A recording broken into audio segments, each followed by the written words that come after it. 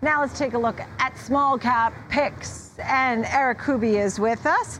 Eric Kuby is Chief Investment Officer, North Star Investment Management. Thank you so much for being with us. So we always take a look at the Russell. We always love to talk about the small caps in many ways over the last decade or so. I mean, they certainly haven't been exciting for shareholders in some ways. They haven't served exactly the same, but there's always winners to speak of. Tell me a little bit about your thoughts on the group. Yeah, so great point. The group is a big group, and there's lots of losers as well as winners. And but there are incredible bargains here. We've been running this strategy, these small cap strategies, for a quarter of a century, and I just can't recall there being so many good companies that are trading at really terrific entry prices. So I think that this is a good time, as Barron said last week, for people to go shopping and look for some small cap bargains. Right. And so, I mean, the purpose of small caps, there is a purpose. This is why we say a diversified portfolio. It's everything from how they borrow money, their exposure abroad, things like that. You know, if you have a strong U.S. dollar, you can't have all large cap growth in your portfolio, right? Yeah, I mean, I think exactly right. That's a great point. I mean, I think that there is a place in people's portfolios for these companies. They're very domestic oriented. A lot of them have really good balance sheets, and they do kind of march to a different drummer than a lot of your other stocks. They're often disconnected. So again, I think that, you could go back to 2020, when over those from 20 to 2000, from 2000 to 2002, when you had a big sell-off in those big companies, small caps did really well. This could be a similar setup. Mm-hmm. I want to go through, you have some great notes here, carparts.com and Boot Barn and some other opportunities, things that have been beaten down. Tell me a little bit about more what you're telling investors they should consider. Yeah, so it's actually a really great follow-up to the last guest talking about the Best Buy earnings and the Target earnings and the Walmart earnings. So Boot Barn, on the other hand, came out with earnings really just last week. They were up, their earnings were up 96%. Their sales were up almost 50%. They raised their guidance. They doubled their total addressable market. The stock, as you can see from the chart you're looking at, has dropped from 128 to 72. It was $90 2 weeks ago when they came out with these earnings. So it's getting kind of caught in with this retail sell-off, and it's just not the case for them. They're doing great. So again, I think this is an incredible price, to get involved with Boot Barn, which has terrific momentum. Mm-hmm, mm-hmm. And, carparts.com, I think, is an interesting one, particularly today where we got the latest print that people are keeping their cars longer, 12 years now. Tell me a little bit about that one. Yeah, Car Parts has been one of our favorites for the last couple of years, ever since they had a management change of terrific guys who came in and, all the technology and just consolidated their websites, improved the user experience. Again, have been building distribution centers, growing the company rapidly. They just had their best quarter ever. They have a new distribution center that they're just opening up down in Jacksonville now. That's going to give them another 15 to 20% growth. And as you indicated, this is a huge market. There's a lot of old cars on the road with parts that are breaking down that need to be replaced. And this is the most cost-effective way for a consumer to get a replacement part is through carparts.com. Yeah. So terrific position, great business.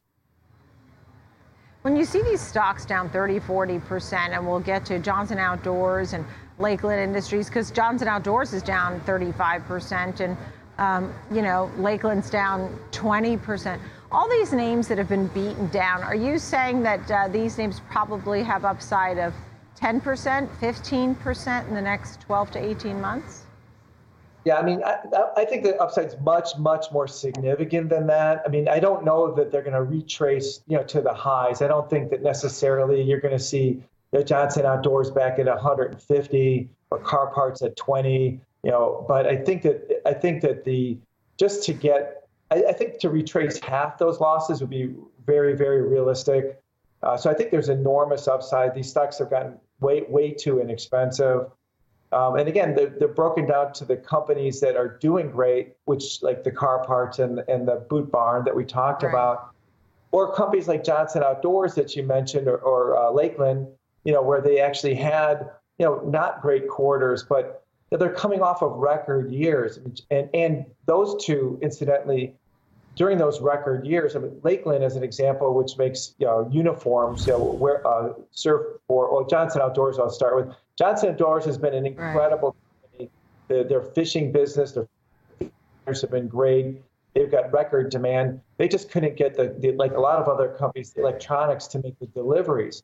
So the demand was really strong. There isn't any competitive product taking away market share.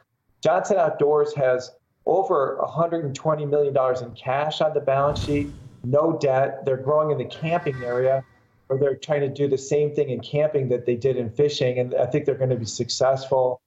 I think they earned. Yeah. Go ahead. I was just going to say they earned like $8.10 last year, and again, if you put a 12 multiple on that, it's a $100 stock. It's at 60. BGSF is another one you have in there, which is down about 12% year to date. It has workplace solutions from accounting and software and things like that, technology to help folks along. But I think the better and more important question, and I'm glad you brought us specific names because those are helpful to our viewers for names to watch or maybe dabble in, things like that. But is there a red flag sometimes? Because small caps can be volatile. They can be risky. They may not have the financial backing like sometimes some of these big guys do. Is there a red flag that generally you notice that you say, I'm going to stay away from this small cap because? Yeah. Or is it more of a market indicator?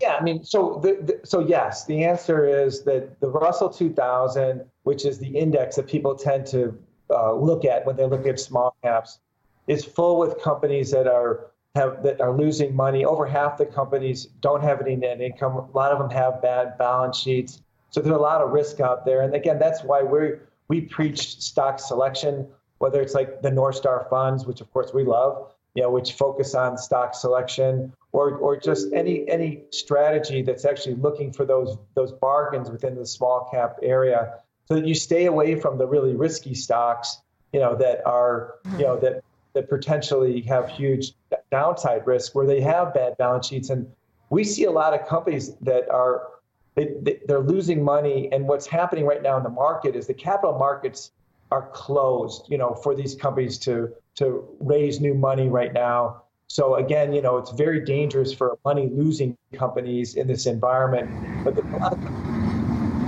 very strong cash. So my final thought here is, I know you're here to talk about small caps, but I do think there is a correlation. Sometimes you'll have small caps being a safe haven a little bit, sometimes when others are a little more exposed. But the truth is, the market is the market. And, it's all risk on, it's all risk off. How are you feeling about the market in the next 6 to 12 months? Big picture. Yeah, it'd be great to have a great answer to that question. But I think that I feel like a lot of damage has been done. A lot of pessimism has been priced into the market. You have had really the worst start of the year pretty much in 100 years. This is a terrible market. Lots of damage has been done.